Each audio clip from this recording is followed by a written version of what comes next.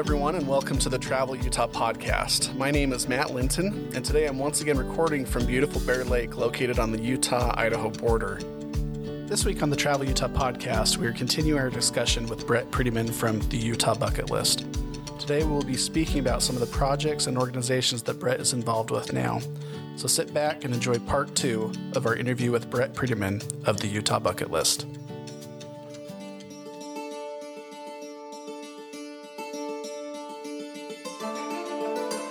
My name is Matt Linton, and I'm a filmmaker.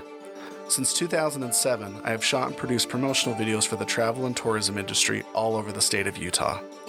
Over those years, I've learned that the more I explore the incredible destinations that this state has to offer, the more I recognize that I haven't even scratched the surface. There is so much more to do and see here than people realize. The Travel Utah podcast was created to shed some light on the endless array of amazing things there are to explore in this incredible state, and to help you plan your next adventure. So come with me, and let's travel Utah. So, moving on, let me ask you, what does it mean to you when I say the phrase, be well, fish on? Oh, geez.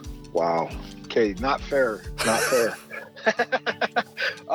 It means everything. To explain, and corral me because I will go off on this one. So many years ago, I think it was probably 15, 16 years ago now, I went on an assignment. I was at the Intermountain Fly Fishing Expo. No, it wasn't that. It was the annual Sportsman's Expo held in Salt Lake. Mm-hmm. And I was walking by a booth, and there was a guy there from Falcon's Ledge, which is a lodge out in the Uinta Basin. It's an Orvis endorsed fishing lodge. And he said, hey, there's this cool thing that's going to be happening at the lodge, and I wonder if you might be interested. And he told me, he said, so there's a group that just started out of Colorado, and they're doing this thing called Rural Recovery. And they got a bunch of men with cancer coming to our ranch to spend a couple of days. You want to come? And I'm like, yeah, that sounds interesting. So I went. And I talked earlier about the life-changing event that I had with Explore. And right. The photographer and I that went on this Rural Recovery retreat, it was the second one that was held in Utah, and I think it was like the fourth one overall. Just really did change my life. I learned what life means from hanging out with people who are facing death. And it really, really just, it made me appreciate more, like, okay, yeah, there's things going on at home and bills and all that junk, but this is that's nothing compared to what these guys are facing. Right. And it just made you appreciate so much more being alive. And so at the end of the retreat, the guys were, they were thanking me for being there. I'm like, dude, wow, all the thanks goes to you for helping me understand this. So I came back, I wrote a story, one of my favorite stories, and the group reached out to me. It's a nonprofit group, a national nonprofit group, and they said, hey, would you help us in Utah? Would you help us do more of these? And they said, will you host our fundraiser? And I'm like, oh, yeah, that'll be easy. Well, they didn't tell me that meant I had to help get all the auction items and everything. But, so I hosted the first ever Utah Rural Recovery fundraiser. And this is the first year that we haven't done it. And it was because of Corona. So 15 years I was the host of this event to raise money to take men with cancer on these retreats. And I think last I saw, we were at 500 men in Utah served. Nationally, wow. Nationally, we're closing in on 3,000. And so I ended up, being more and more involved, and I joined the board eventually. And then just about a year ago, I became the executive chair of the board for National Rural Recovery. And it's a huge, huge honor. And people, ask me, well, what kind of cancer did you have to get so involved? And I'm like, knock on wood, I have not had any, and I really haven't had much of an experience in my direct family with it. I just feel like it's the right thing to do. And, you know, the bottom line, the thing, like kind of the elevator speech I give people about river recovery is, if it's somebody who I know enjoys the outdoors and especially fly fishing, then I say, hey, we all know what it means for us to stand in a river and feel the current on our legs, and to see a fish come for our fly, and to hear the birds in the trees, you know, and to see a deer on the hillside as we're fishing. We all know what that means to us personally. Imagine if you had cancer, what that would mean to you. Right. And then they're like, oh, you know, it's, and I say that because it's effective, but at the same time, we can't imagine what it means to have cancer. And that's a thing about these groups, is we get these men with cancer together, and some of them fish, some of them fly fish, some of them have never fished in their life. And that doesn't matter, because they're not there to fish. That's just the bait to get in there. It's the camaraderie that happens. Like there was a doctor at the event, and I'll just tell you this quote real quick. There was a doctor at the event, and I asked him, you know, why does rural recovery matter? And he said, I've been an oncologist for 25 years, and I've sat across the table from, I'm sorry, I'm getting choked up. I've sat across the table from so many men and told them they have cancer, but I've never sat on the other side of the table, and I've never been told that I have cancer. These guys know what it means. It's a very elite club to be told that you're facing a life-threatening disease. And I don't care if it's cancer or whatever it is, anything. That's you need solidarity. You need camaraderie in the effort to deal with that. And fly fishing is just an excuse. Well, just like everything else, fly fishing is an excuse to get away, you know? And so it's the same thing with these guys. And when they get there and you watch these courageous conversations that happen as they go around the group, and, you know, the first night is kind of like everybody's kind of a little nervous and they don't know what's going to happen.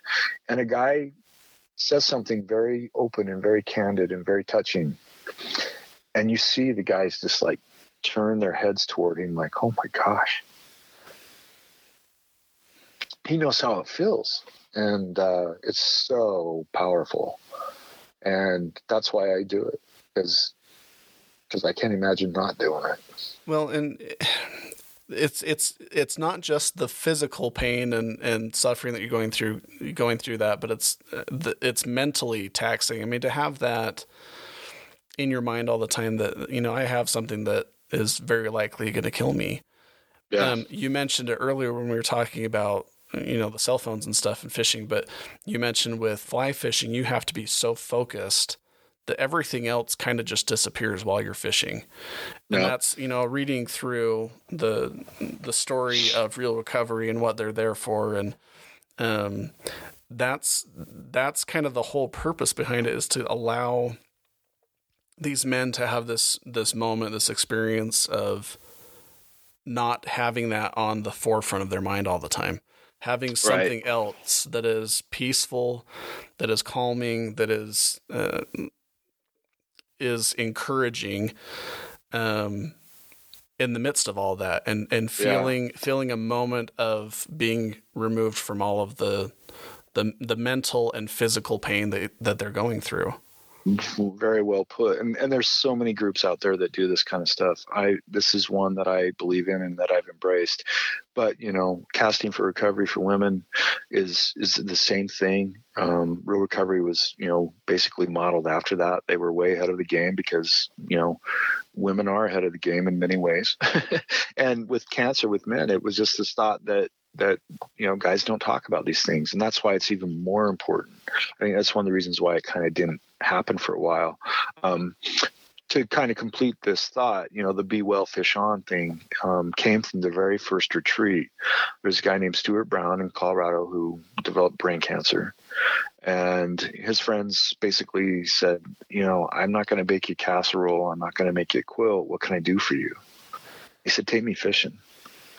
And they went fishing. And he told them, he said, you know, when I'm out here, I don't think about it. I don't think about the hospitals. I don't think about chemo. I don't think about radiation. I just think about fishing and you guys. And it's just, and I want to do this for more guys.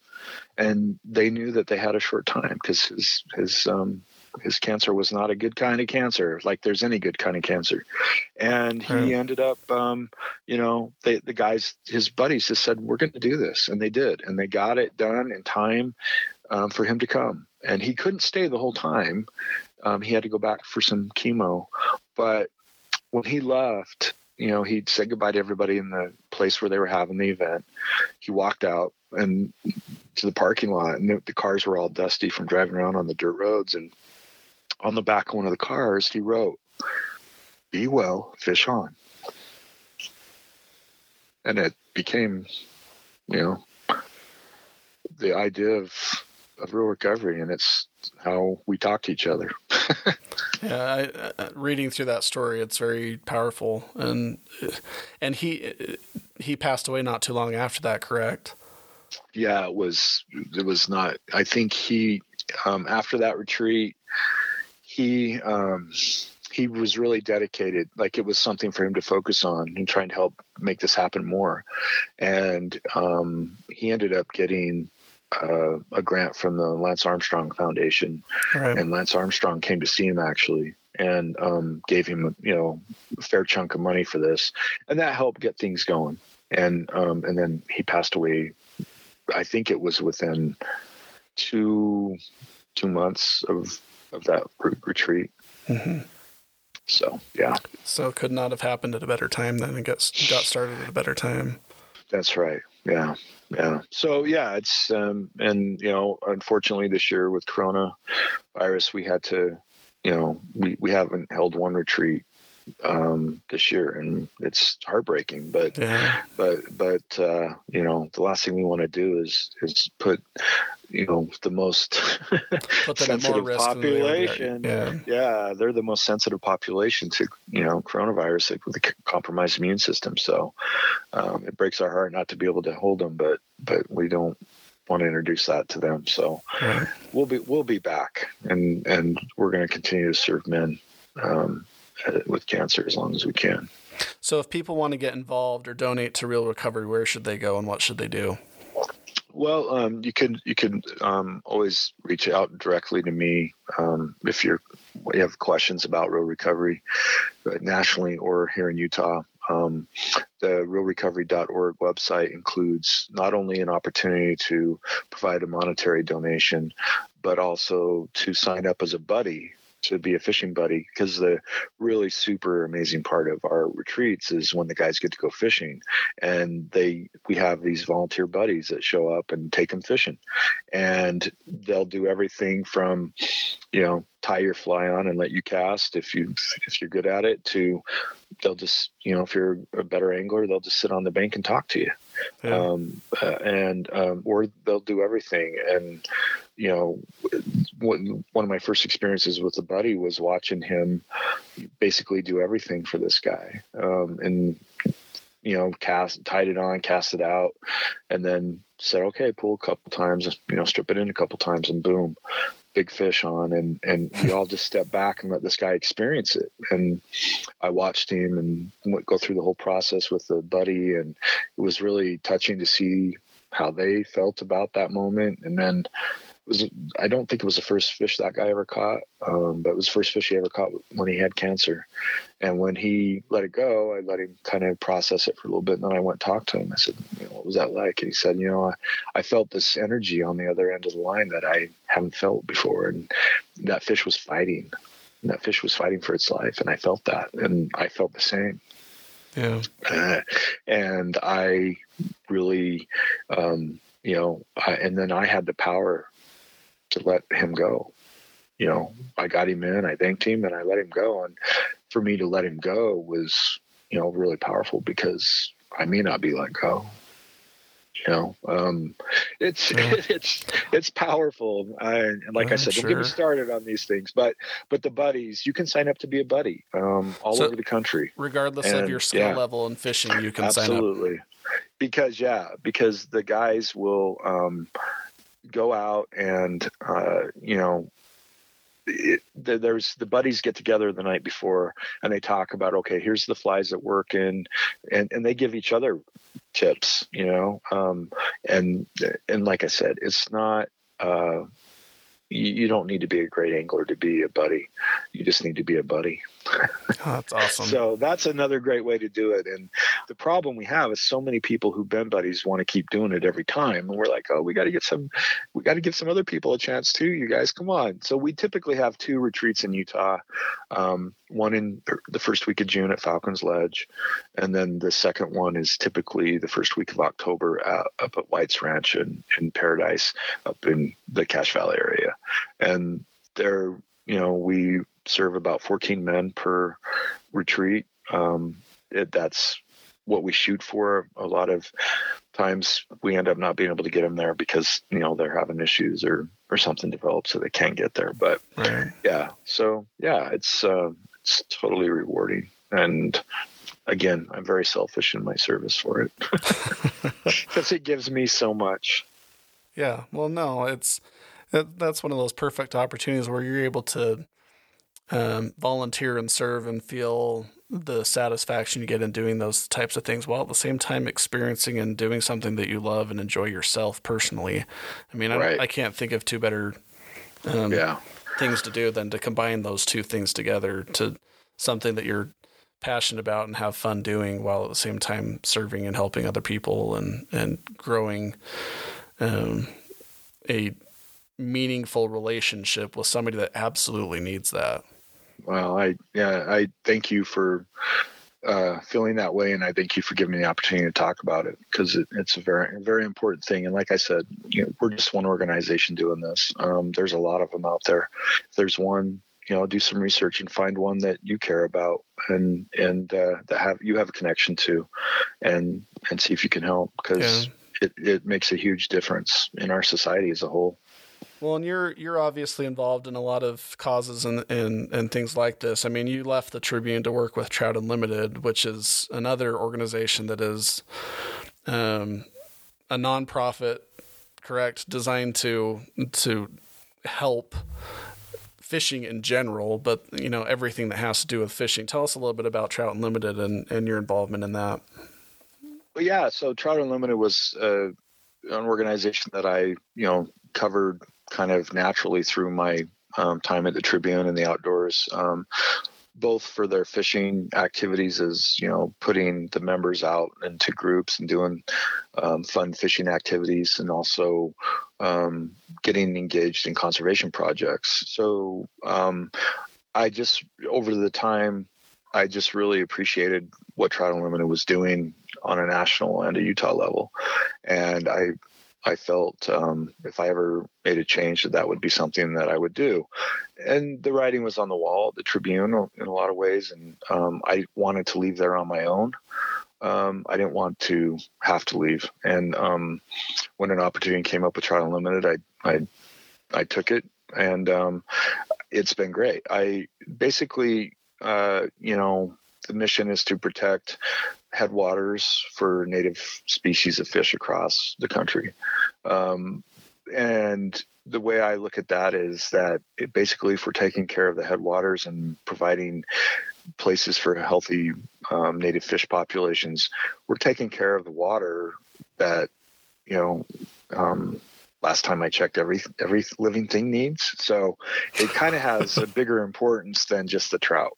Right. Trout are, again, a great excuse to do good work that benefits everybody, and not everybody, but everything that needs water, as I see it. So, we're engaged in a lot of conservation work around the country to protect headwaters and engage in water conservation efforts through replacing outdated infrastructure and helping the heritages of ranching and farming continue to survive by helping them replace this infrastructure, and at the same time putting in fish diversions that keep fish from ending up dried up in a field, so that anglers and the public have an opportunity to fish for them. And then, policy efforts, on the state and national levels that jeopardize trout habitat and environments across our country and the state. And then, I'm focused on that conservation, the hardcore project, the boots on the ground stuff in the West. And then also the science team. I'm really enjoying working with the science team as we explore ways to help fish adapt to things like climate change and other issues, wildfire, ways to protect them from those things. And then, just studying what makes some of those species better able to deal with that change than others. Then the last group the program I really work with a lot that I'm really super excited about is the youth initiative stuff. I love working with kids and connecting them to the outdoors, as we've talked about how important that is. And one of the things that I really cherish is the opportunity that I have in my own neighborhood to bring Trout Unlimited to kids in a program called Trout in the Classroom, where we have a great partnership with the Division of Wildlife Resources, where they provide us with trout eggs. And we put a tank up in a classroom and we bring the eggs to the kids, and they ooh and ah and get excited, and then they get to watch the trout hatch in their classroom, and they raise them for a couple of months, and then they get to take them out and release them. And for me, to be able to do that in my neighborhood with kids that I see every day just really gives me this huge kick. I love the questions they ask me, and I love that they cry when they let them go at the end of the time, because it shows that they have a connection. And that's a connection that some of these kids don't get. They may never leave the Salt Lake Valley. And it's me being able to help Trout Unlimited bring the wild to them. It's pretty cool. Well, so you're obviously involved in so many different things that are for, the larger benefit of everyone, honestly. I mean, if you look at all these different things, it's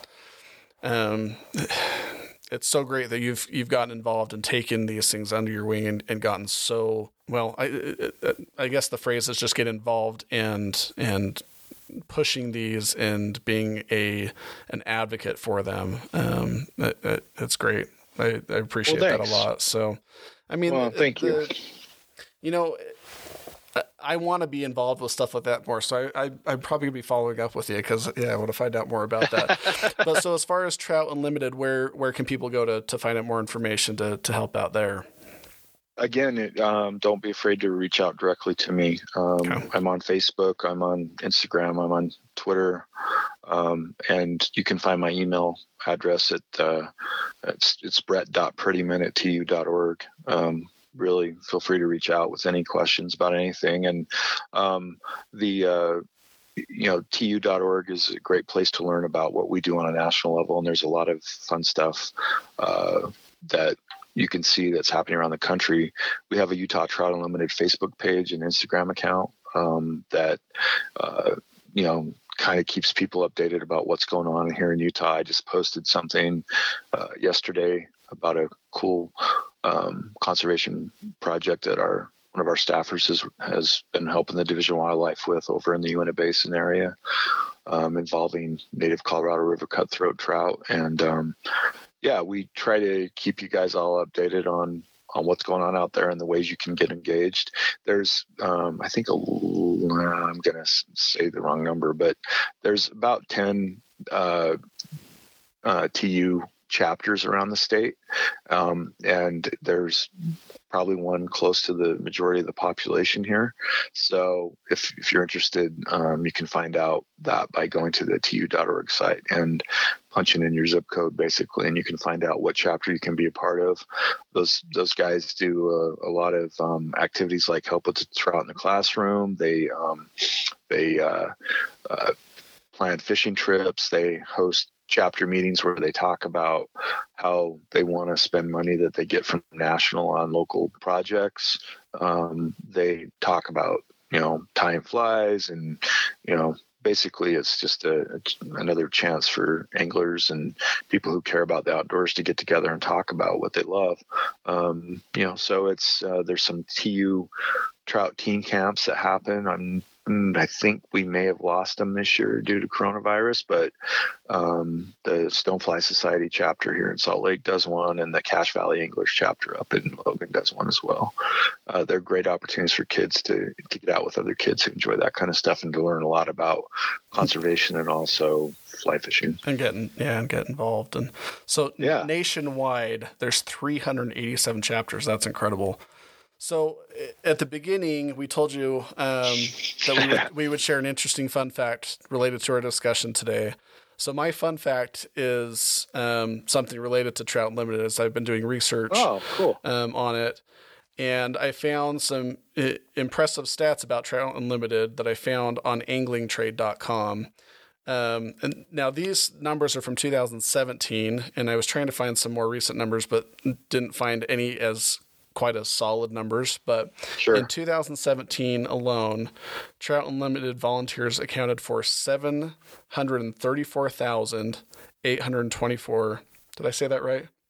734,824 hours of work, which they say is in labor value. So if you're getting paid just over $20 an hour, $17,312,000 worth of work. Trout Unlimited worked on 1,103 different conservation projects throughout the country, conducted 1,682 education programs focused on youth, and over the past 10 years, they have spent $92,514,260 on projects that make trout fishing better and the angling community stronger. So those are the facts that I found. That was my interesting fun fact about Trout Unlimited for today. Tell me what your fun fact for the day is. Well, thanks for sharing that. That was great. So this actually ties back into something that came up early in our discussion that we both have a connection to, and that's Boulder Mountain. Great. I heard this years ago, and I tried to, I think I remember talking to somebody with the Utah Geological Survey at one point about this. And the response I got was, yeah, it's probably true, but we have no true way to validate it because there's no journal or anything that says it. But if you're familiar with the area down around Capitol Reef, there's two kind of mountain ranges, the Thousand Mountain area and Boulder Mountain. Okay.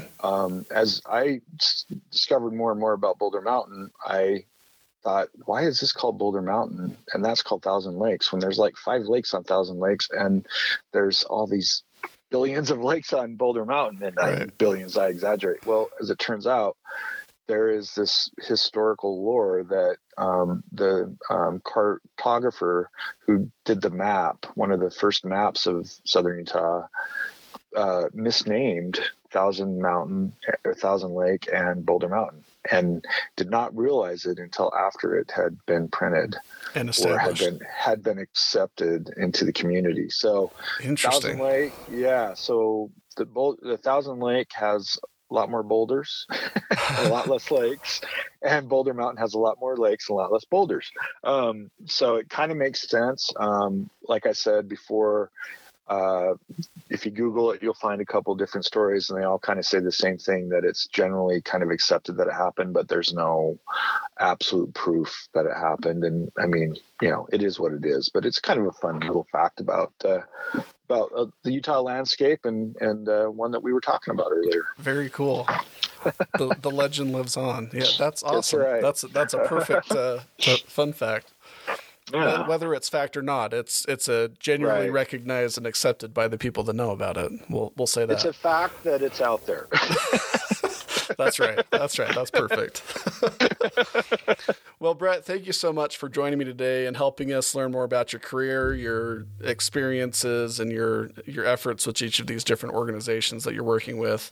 Thank you for joining us and for all that you're doing to encourage people to enjoy the outdoors. I appreciate you coming on. Thank you so much. Oh, Matt, it's been a pleasure. And I all the thanks goes to you for allowing me to talk about these great places and these great organizations that are doing things that, I feel are really important to our community and our society, is, keeping this connection with nature and the outdoors and allowing it to be the healing process that we all need. And, vitamin N, as they sometimes call it, vitamin nature. I'm a firm believer that we need more of it. And I'm going to continue to try to encourage people to soak it up more and more as they go. Yep. When you're outside and you're outdoors, you're in the sunshine, you're in nature. There's just such a different feeling. It can be so uplifting and so strengthening to you. Yeah, it's a serious mood changer. It is. It can be for sure. Yeah, thank you so much. I really appreciate it. Thank you to our sponsors for supporting us on the Travel Utah podcast. For more information about these organizations, you can visit tu.org. That's Trout Unlimited, tu.org. For Real Recovery, you can go to realrecovery.org. And you can check out the Utah Bucket List that Brett produced and shot on pbsutah.org, along with YouTube and some of the other sites that Brett mentioned earlier. To find more content and podcast-related information to the Travel Utah podcast, please visit merlinfilmsusa.com, where you can see some of the videos related to some of our other episodes, in the Travel Utah podcast website, which is travelutahpodcast.com. This has been the Travel Utah podcast. Thank you so much for joining us, and let's go Travel Utah. To subscribe or to find out more information on this and other episodes of the Travel Utah podcast, please visit travelutahpodcast.com. The Travel Utah podcast is a production of Merlin Films, LLC.